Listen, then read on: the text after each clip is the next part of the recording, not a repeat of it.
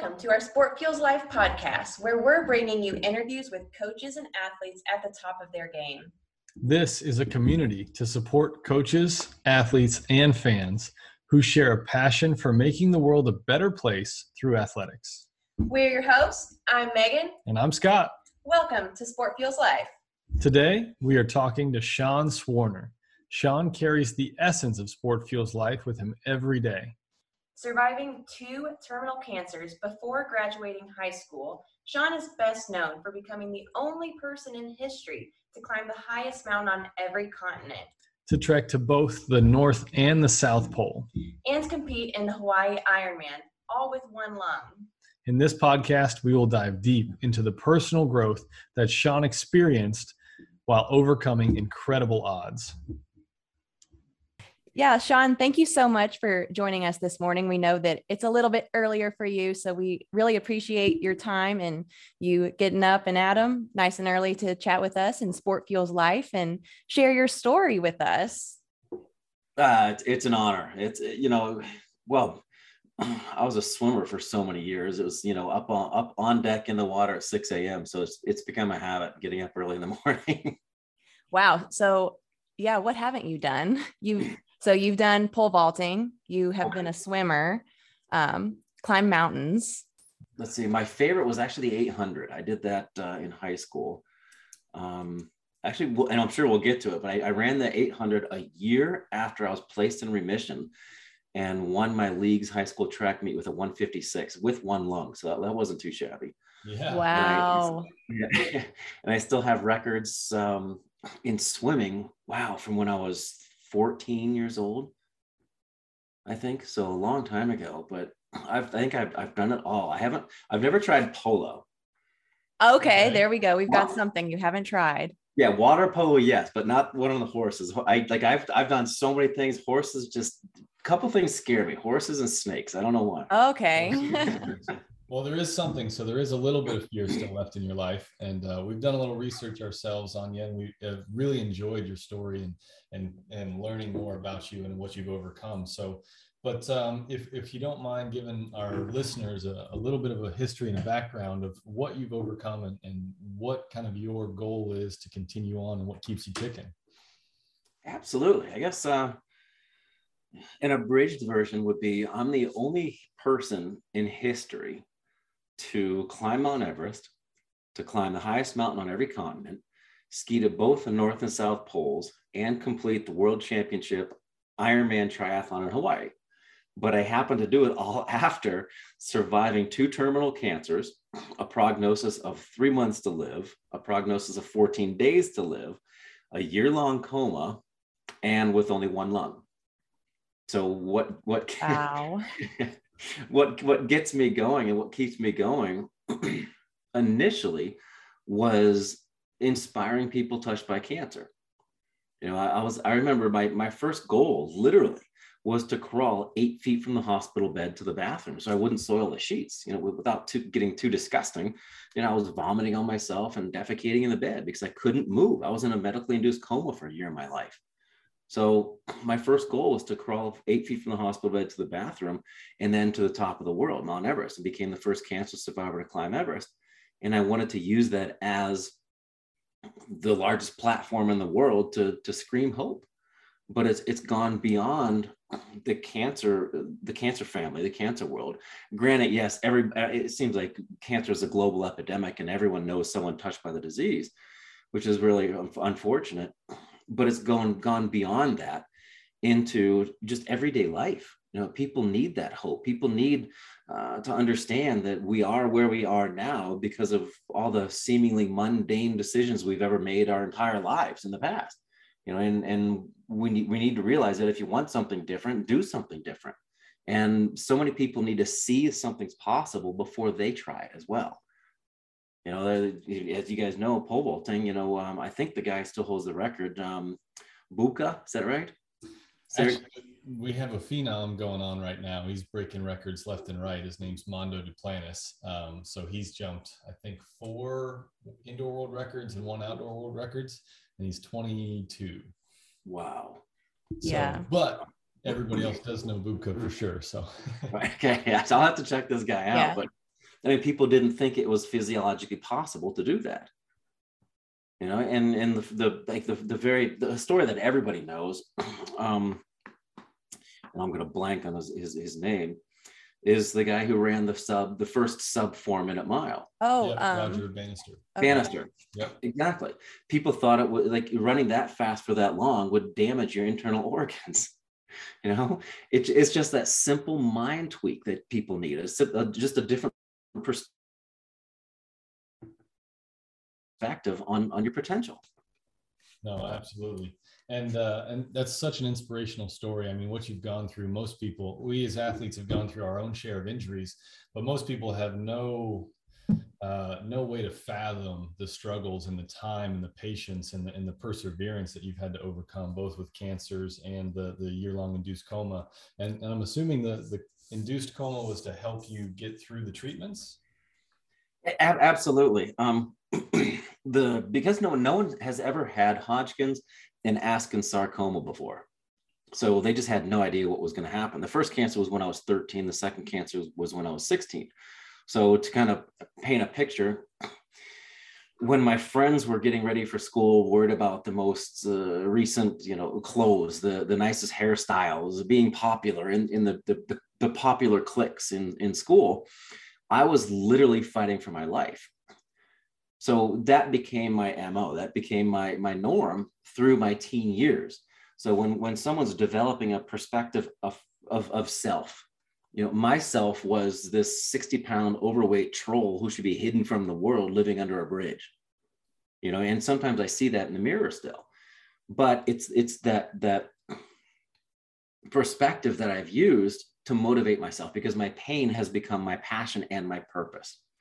But you're right. Some people don't see the struggle, and the struggle it isn't just over in a day. I literally had to learn to breathe again. So to answer your question, I guess kind of like the way a politician does in a roundabout way, they put me in a medically induced coma because the treatments were so harsh.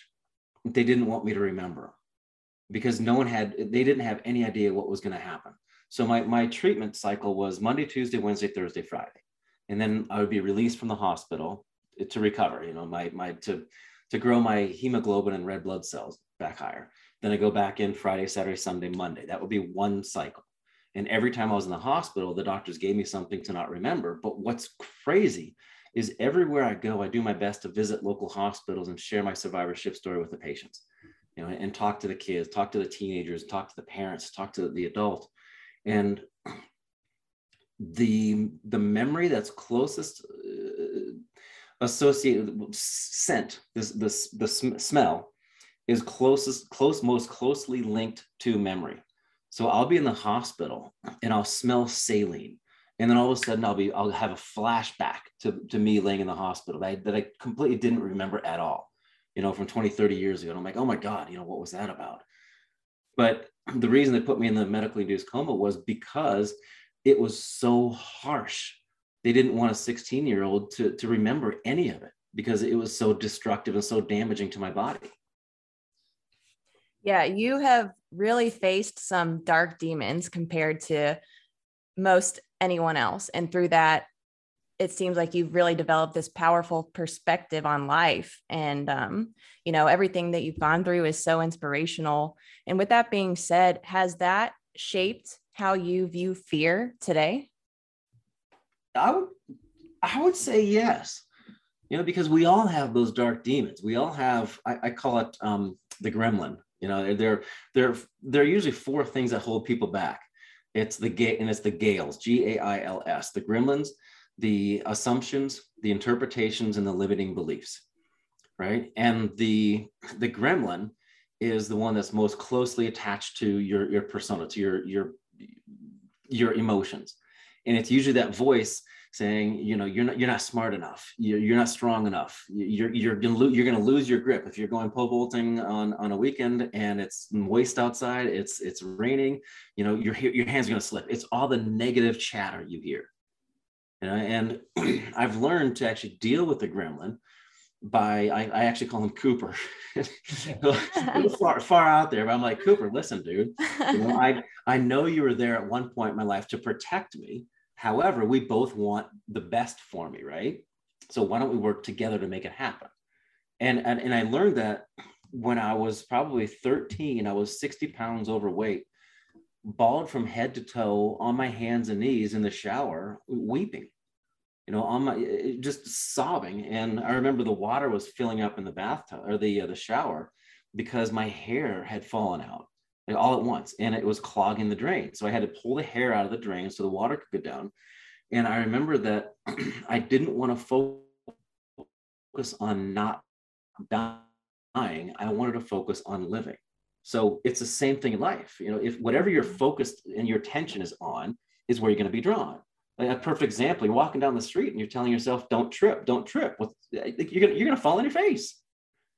But if you turn it around from a different perspective and you tell yourself, stand tall, walk strong, same idea, same thing, but just a different perspective. And I can't even imagine what would have happened in my life if I focused on don't die, don't die.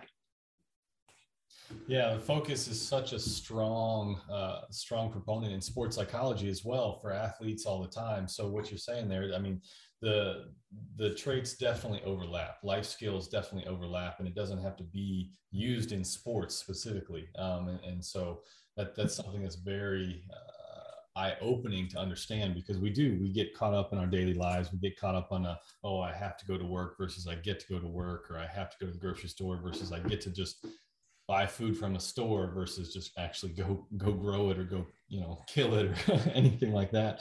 So I can relate that as well. And we talk about that all the time at pole vaulting, and trying to get the athletes to understand what is possible versus what is possibly not going to work out.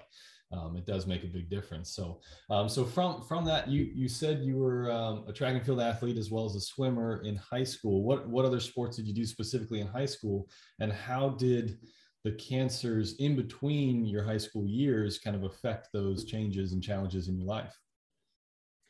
So in high school, I was the swim team. Nice. One man, one lung, one swim team. Exactly, right?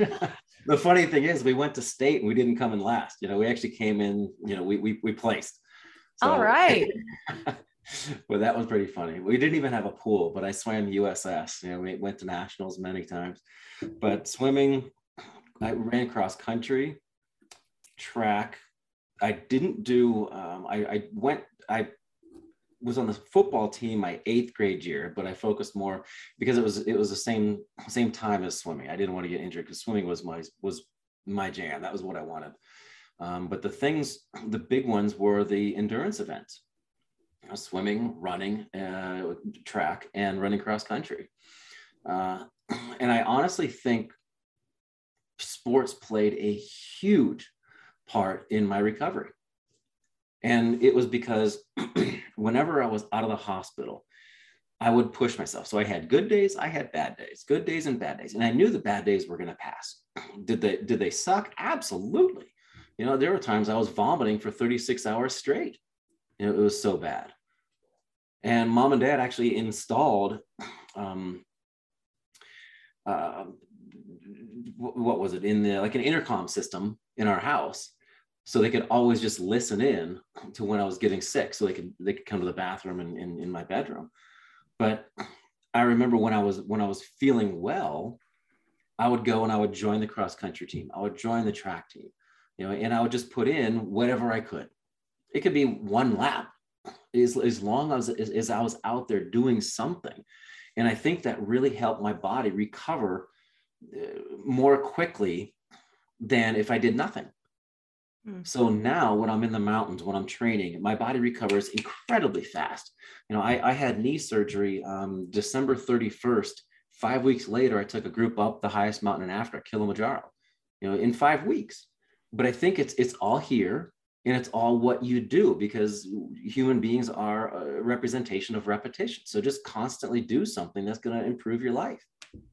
Love that. And that makes me wonder. So, going from having your first goal being to crawl 8 feet from the hospital bed to climbing the highest mountain in the world, that's huge. And that just shows the incremental process of goal setting and taking action on those goals. And I'm curious for you, was there an aha moment where, I know we've talked about fear and the Gail's perspective, where you were focusing on what you were afraid of to shifting that focus on the outcome that you wanted. So was there an aha moment, and to what extent was that a mental switch or a physical switch or an outside influence?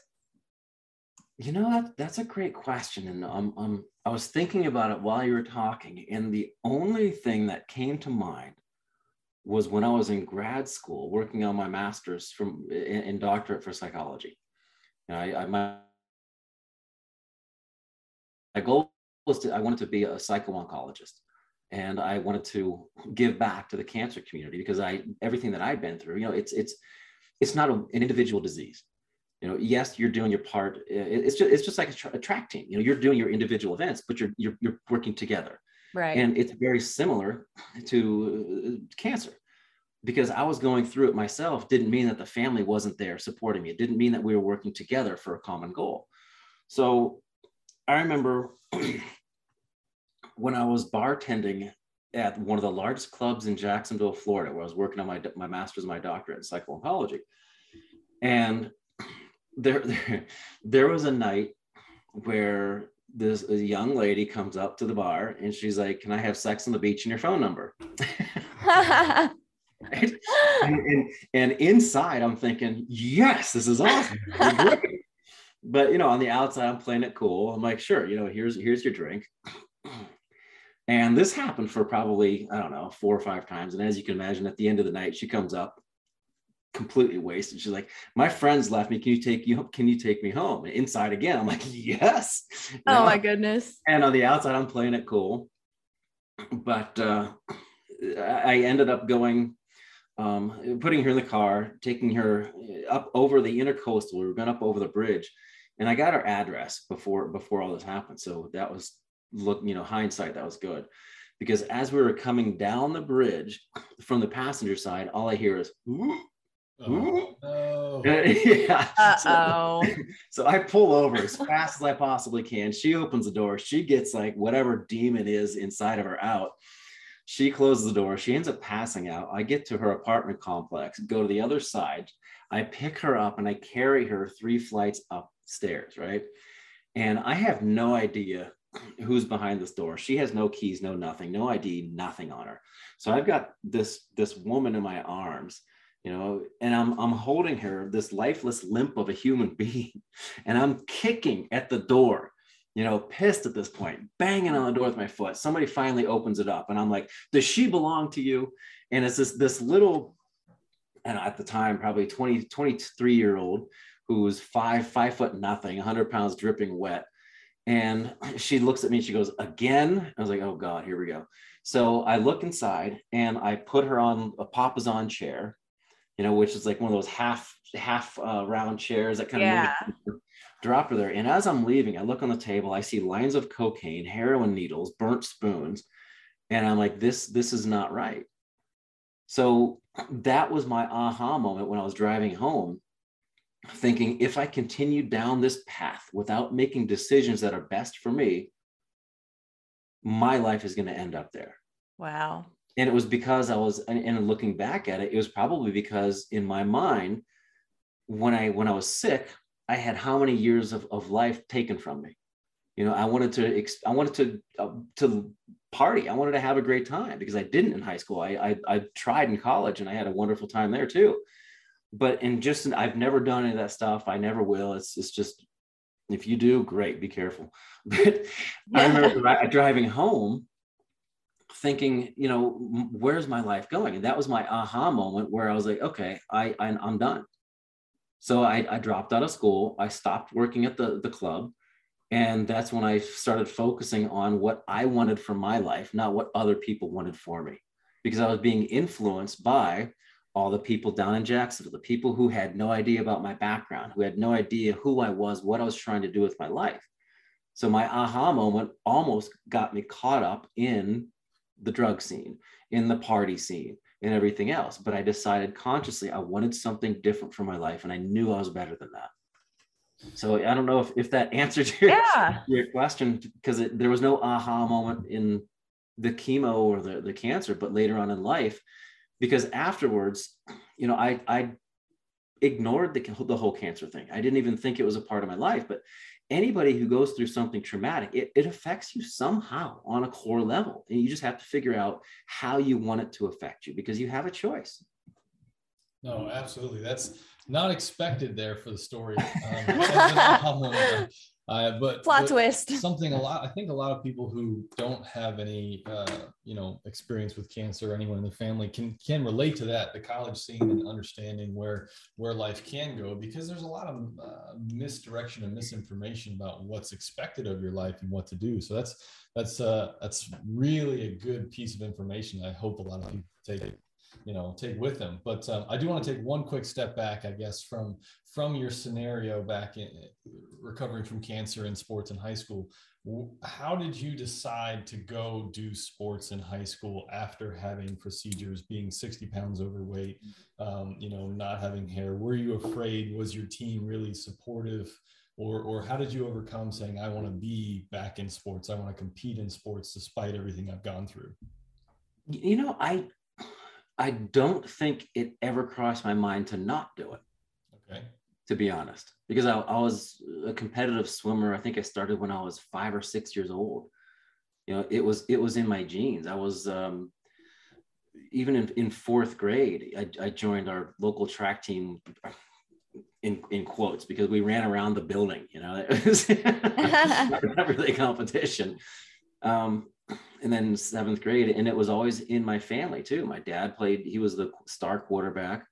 As I mentioned before, my grandma pole vaulted. Like it was, I think it's in my genes.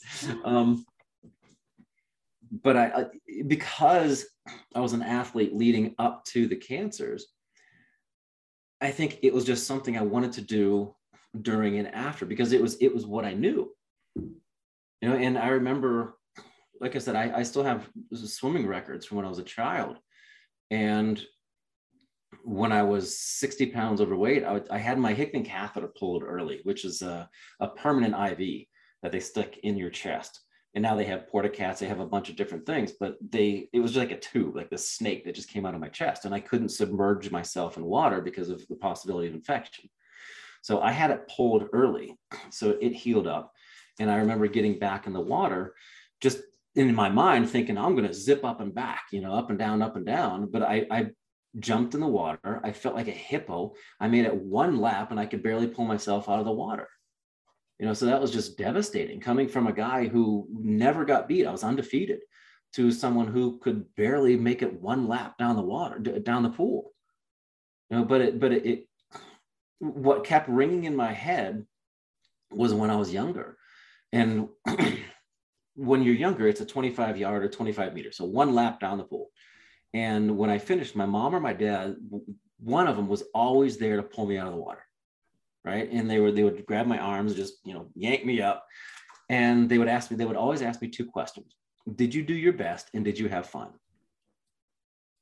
And it was never, hey, why didn't you beat Steve? Why didn't you beat the person next to you? It was always, did you have fun? And did you do your best? Because they taught me at such a young age, I never had to be the best. I had to be my best. And by me becoming my own bar and me comparing myself to, say, the weekend before, trying to beat my time the weekend before, I ended up being the best.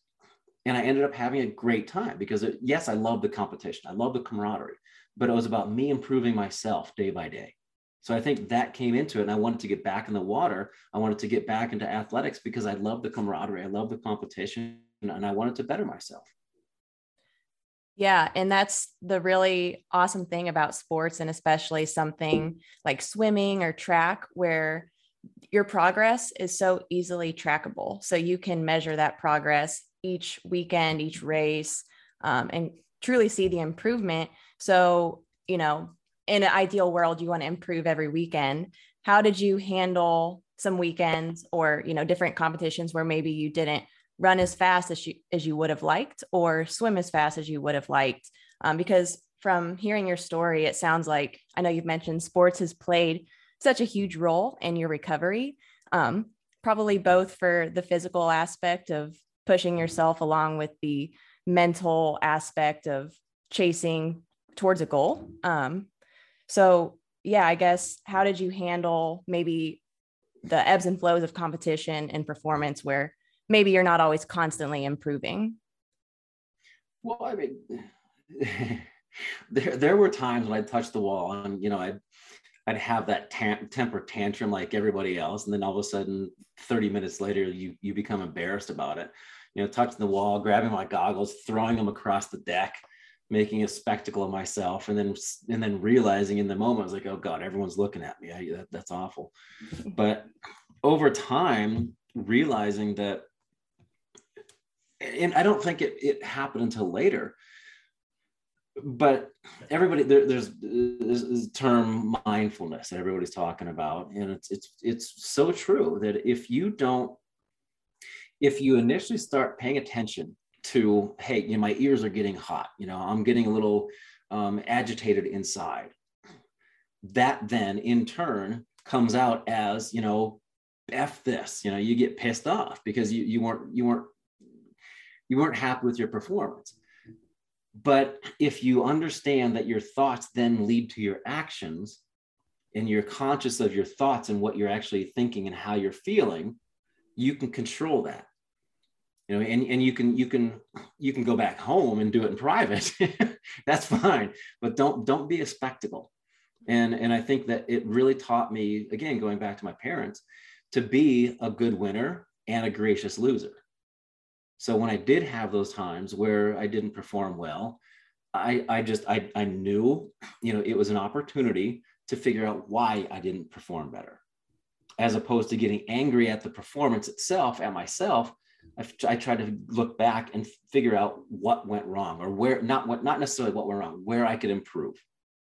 Could it be the turn? Did I slip here? Did I not train hard? Did I not go to bed? Utilizing the compound effect, what happened leading up to that point, figuring out what it was, and then making sure it didn't happen again.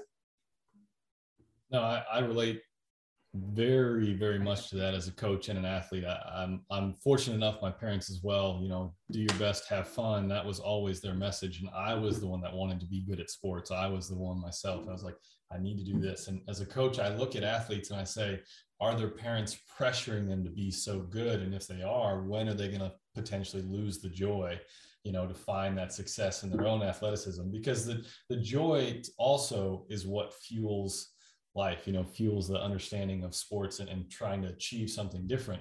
Without that joy, it becomes frustration more than anything. And so that perspective is wonderful. We're gonna shift gears just a little bit. So your goals and your perspectives that you learned from sports, then all of a sudden conquered mountains. So these are pretty big goals that people, okay, well, yeah, I can go try and win a basketball game and I can be a state champion or something. No, I'm going to climb every single mountain in each, or the highest right, not mountain just one mountain. Yeah, every single mountain in the largest mountain in each continent across the world, and then tackle the North and South Pole. So where does this interest in climbing mountains spark from, especially one in every continent? I think the first one was Everest. And I figured if I could make that, the rest would be downhill. The rest would be easy. Yeah. In all honesty, it goes back to when I was in grad school. And that's when I dropped out and I started focusing on something to give back to the cancer community.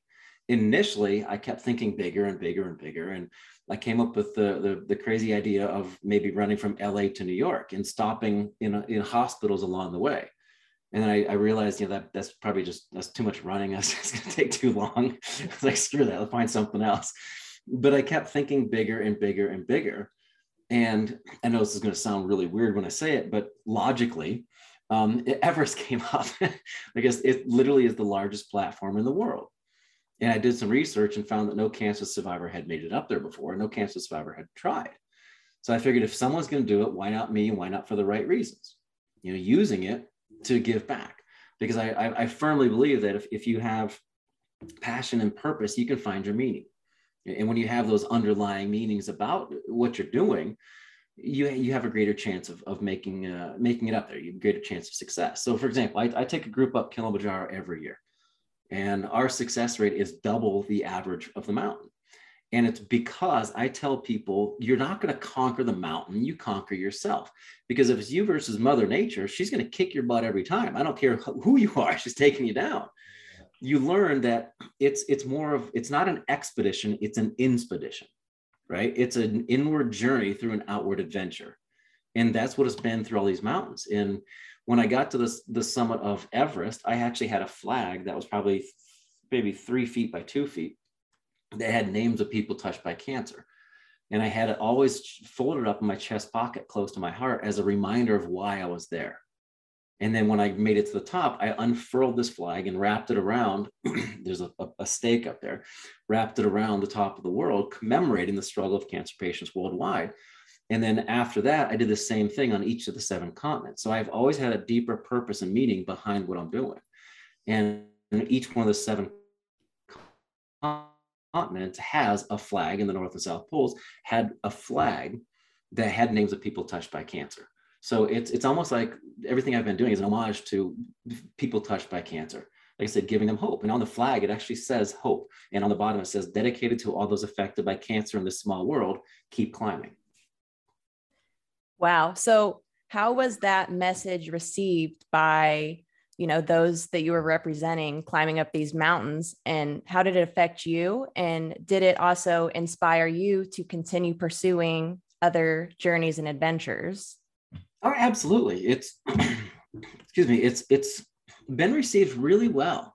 I've become an international keynote speaker. I've worked with Google, IBM, Unilever, Merrill Lynch, JP Morgan Chase, Transamerica, a bunch of corporations around the world. And every time they bring me in for a presentation, I ask them for local connections to hospitals. So I mentioned that earlier, going in and talking to the patients.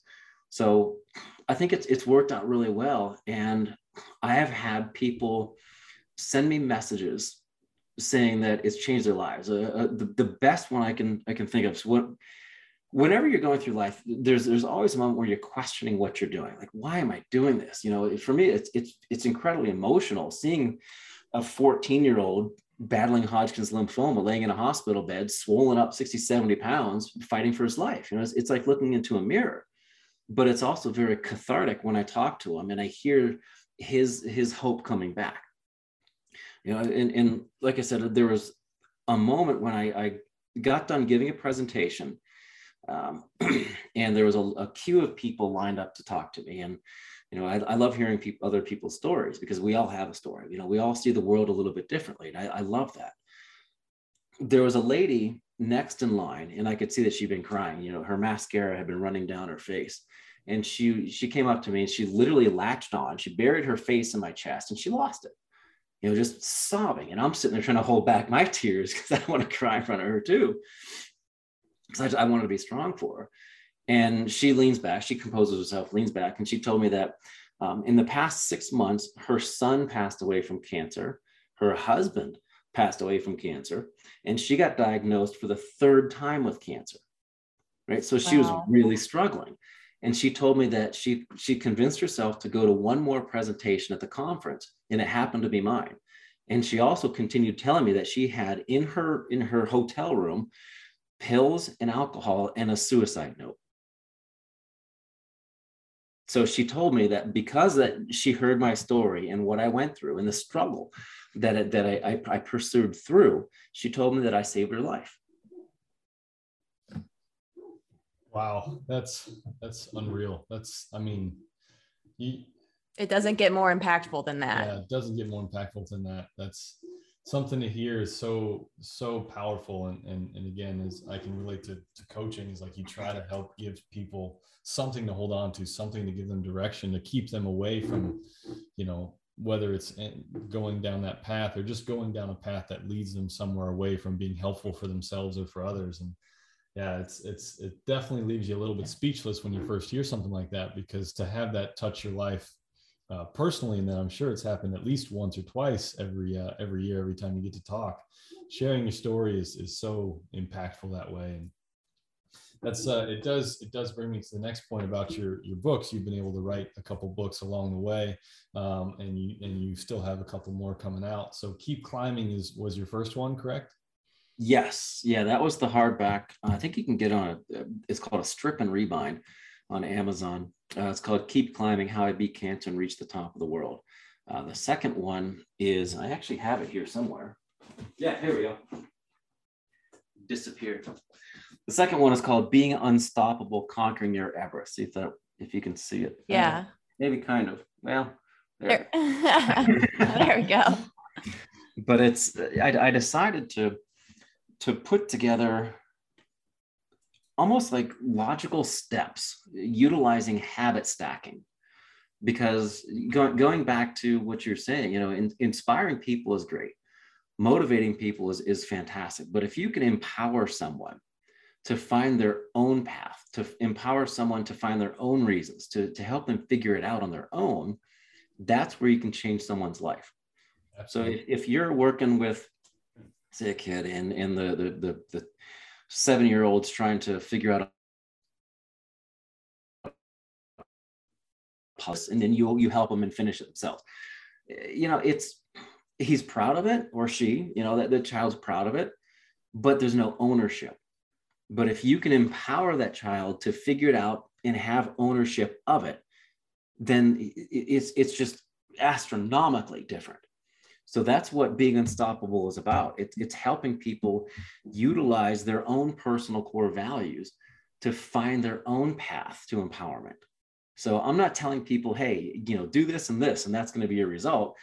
Figure out what you want, which is C. And then based on that in your personal core values, you can then utilize and figure out how to do that with your A and B. So if you know what C is, you can figure out A and B to get it. But that's where you empower someone to do it. And that's kind of what Being Unstoppable is about, because it took what I utilized going through my first goal of crawling 8 feet to the bathroom to climbing to the top of the world. And it's a logical habit stacking step-by-step process. Yeah. So in addition to that,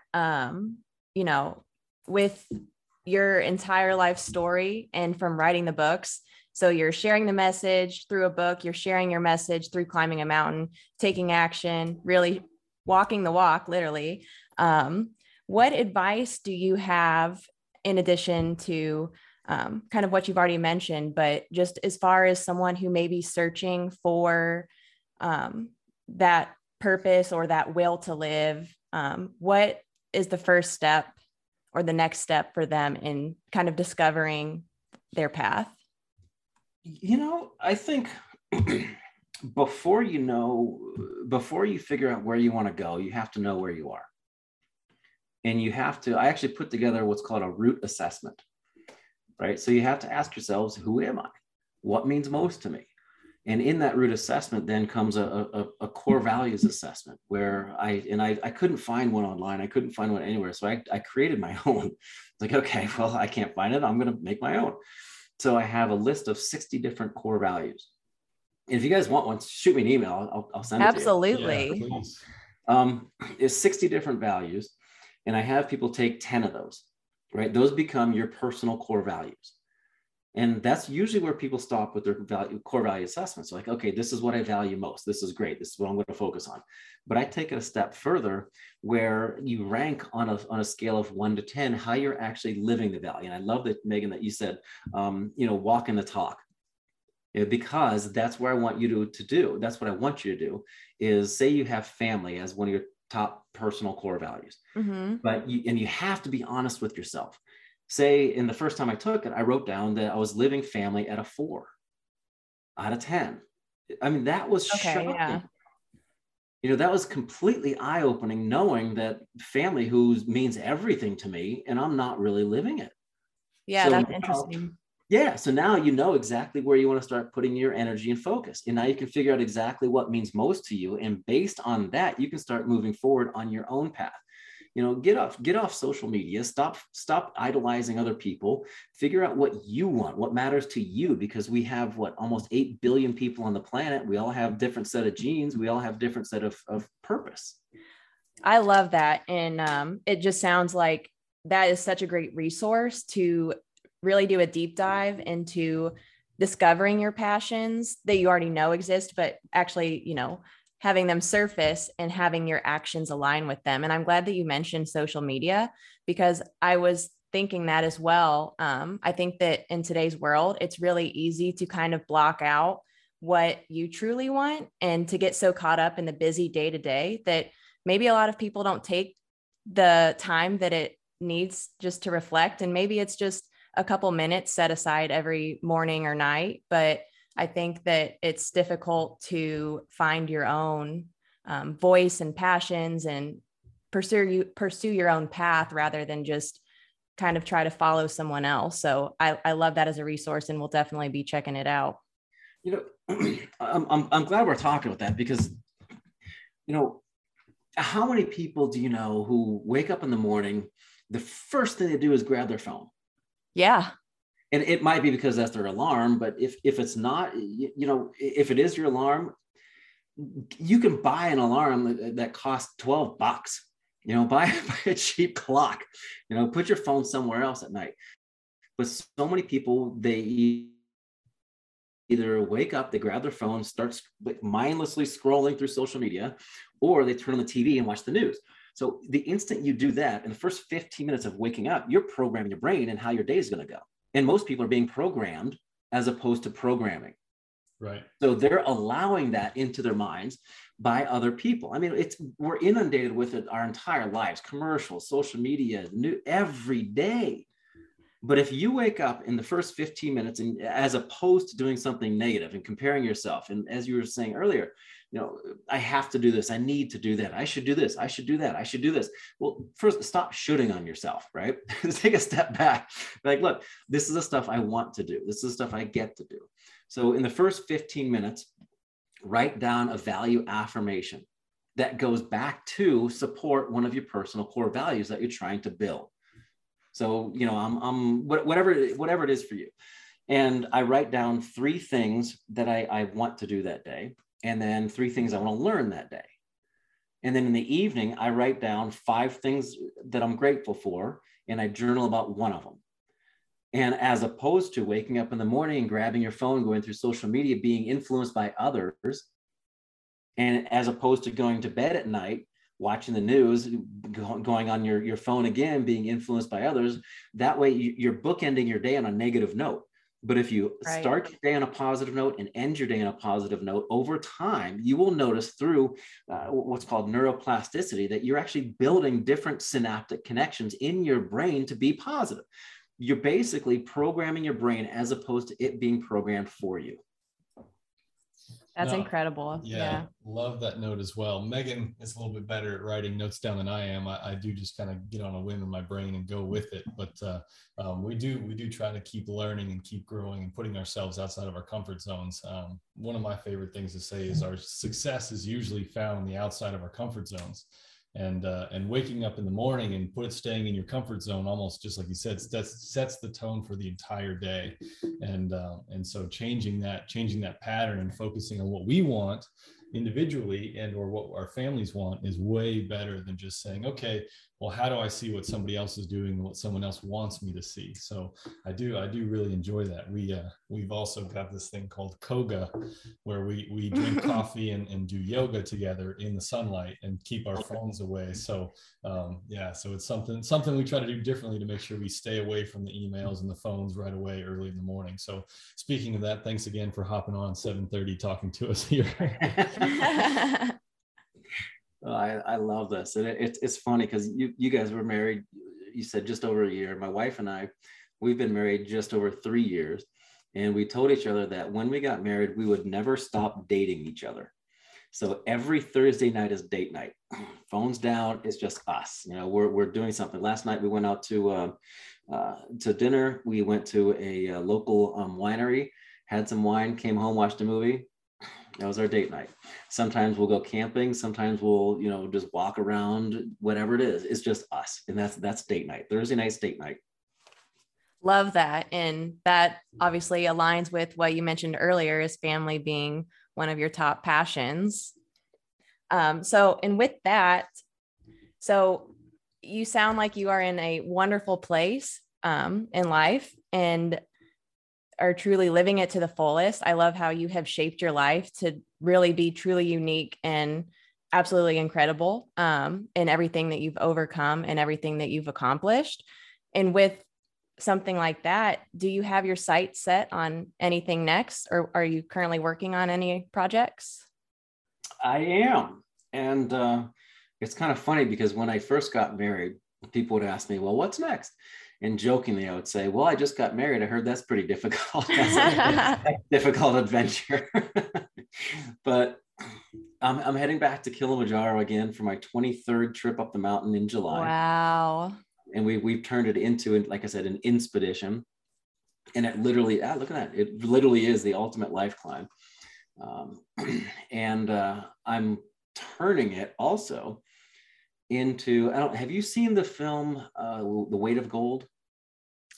I have I not. don't think I have either. You should check it out because it's Michael Phelps is the commentator, the narrator, and it's about people who are in athletics and they train, their entire lives for potentially 18 seconds. Oh yeah. Right. And they're in the limelight, they have the attention, they're in the spot, they have all of this, and then all of a sudden they come home and the weight of gold really holds them down because now all that's gone. They don't have a regimented training system, they don't have any of that stuff. And a lot of people, for myself, I reached the North Pole, completion of the Explorers Grand Slam, 7 summits, 2 poles, which sounds like a Denny's breakfast platter. But when I came home, I got depressed. I've been working on this tremendous goal for how many years? I was like, okay, well, now what do I do? People who come home who are very successful athletes do the same thing. I'm sure you've experienced too. You go to a giant meet, nationals, whatever it might be. You come home, you're like, oh man, that was great. But you kind of get into this funk. Yeah. A lot of times when it's at a high level, they attempt suicide.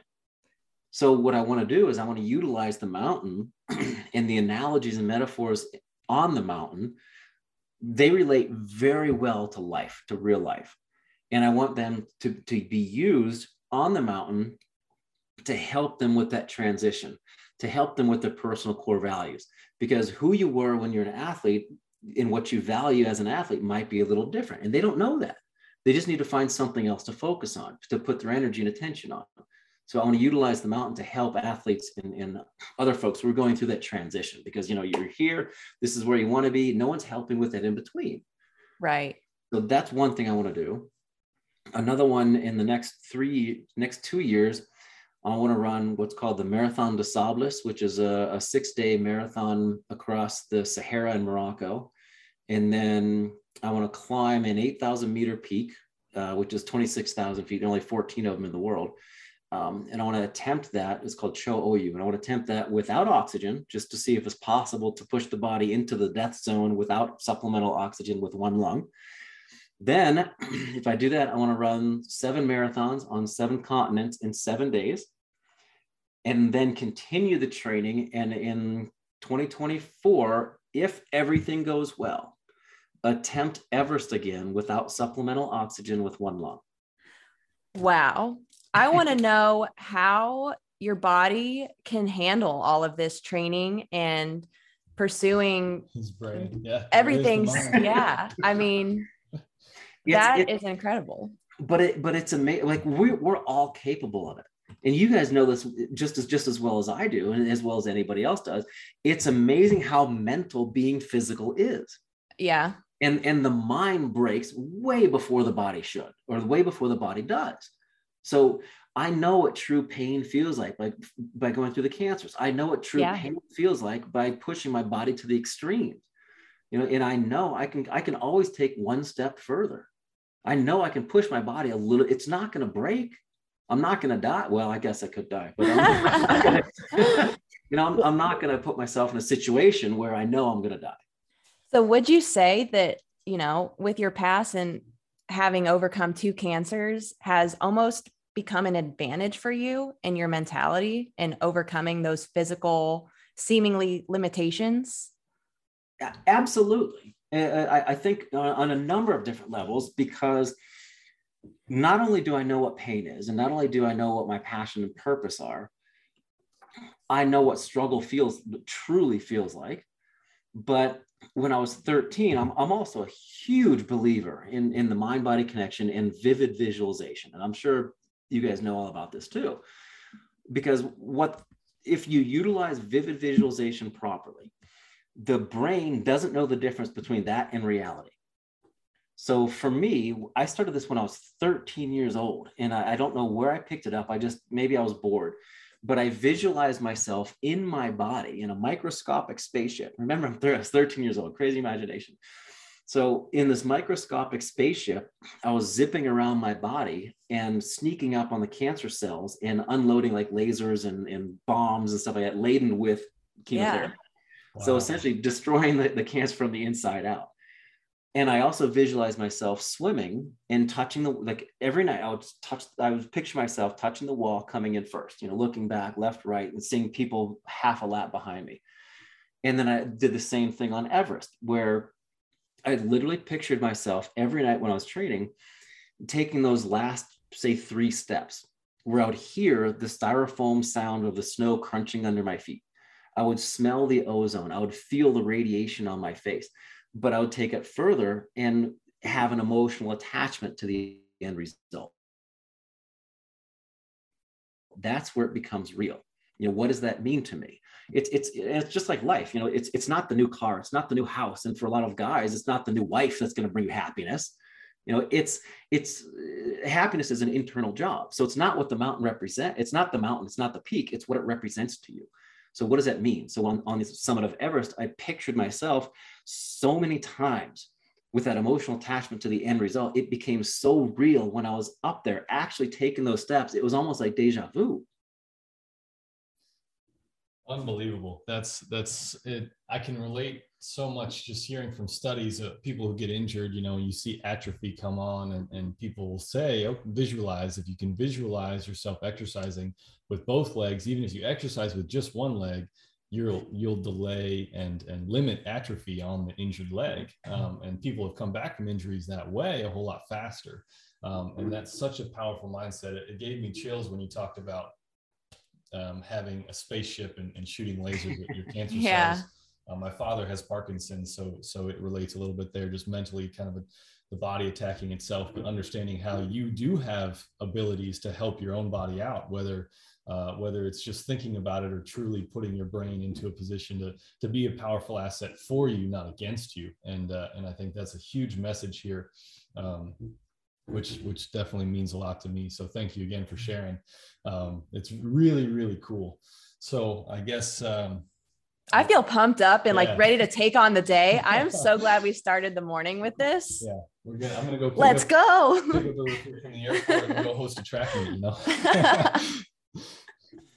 That's great. I love that you said that your brain's working with you as opposed to against you.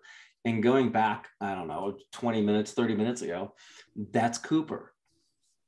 That's the little gremlin. I call my gremlin Cooper. That's Cooper in my brain, or your brain, your gremlin working against you. Like, listen, we need to work together. And if you can start paying attention, if you're mindful of all those little things, you can start to control them and work harmoniously together, I suppose. It's not like those voices in your head where they're going to stick you in a padded room with a tight jacket, but there's that voice, that nagging voice that holds you back.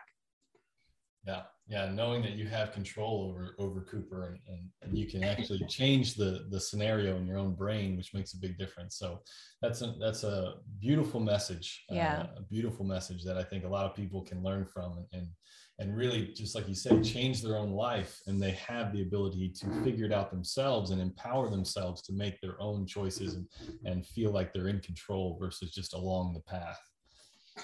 Absolutely. Not everyone's going to climb Everest, but everyone has an Everest to climb. We all have mountains to go up, and your Everest might be literally walking around the block. And that's fine. Whatever it is for you, just find some happiness in that and go pursue it. Go do it. Stop asking questions like, oh, I'm not sure I can. Stop questioning yourself. Just go. Take that first step. Yeah, that's a great piece of advice. We've gotten so many awesome tools here just to set our listeners up for success as well. And just to leave this podcast feeling extremely inspired and ready to take on any challenges that they might face. And so with that, just closing out here, I know that you've got some books out there, but for our listeners out there who may want to continue to follow your journey, where would be the best place for them to find you online or learn more about you? Yeah, my first name, last name.com, SeanSwarner.com. Sean spelled the proper way, the Irish way, Sean, and Swarner, just like the Warner Brothers, but just slapping F's on the front. Awesome. All right. Anything else? Last note. What can you say that sport fuels in your life? Wow. What does sport fuel in my life? I would say sport fuels my life. Doesn't get better than right. that. No, it doesn't get better than that. Well, love to Sean, hear it. Yeah, thank you again so much for joining us and sharing your inspirational story. We can't wait to hear what Thursday night date night brings next week. Yeah. And enjoy the Kilimanjaro trip. Do you do that trip every year? Every year. Yep. Every year. Wow. Is what month every year? Does it change or? We usually do it in the summer so teachers can go, because they have the summers off. But we just recently, for proof of concept, took a group up in February. They were CEOs, they were athletes, they were influencers, and they couldn't stop talking about it because it changed their life so much. So we're going to start doing 2 a year, I think. Okay. Wow. Maybe we can put that on our bucket list. I was just going to say 2025. Yeah. Let's do it. Awesome. Well, thank you again, Sean. Enjoy the rest of your day and the weekend, and we hope all the best for you. We'll be following you along on Everest for sure. I appreciate it. Thank you both too, and good luck. Thank you. We'll see ya. Thanks so much for taking the time to join us today. If you like this episode, please subscribe and consider leaving us a review so others can find us more easily. It really means a lot to us, and it helps us get the word out. We're always looking for news stories to share here on our show. If you know someone that would be a great guest, tell us their story by nominating them on our website at sportfuelslife.com. Thanks for listening.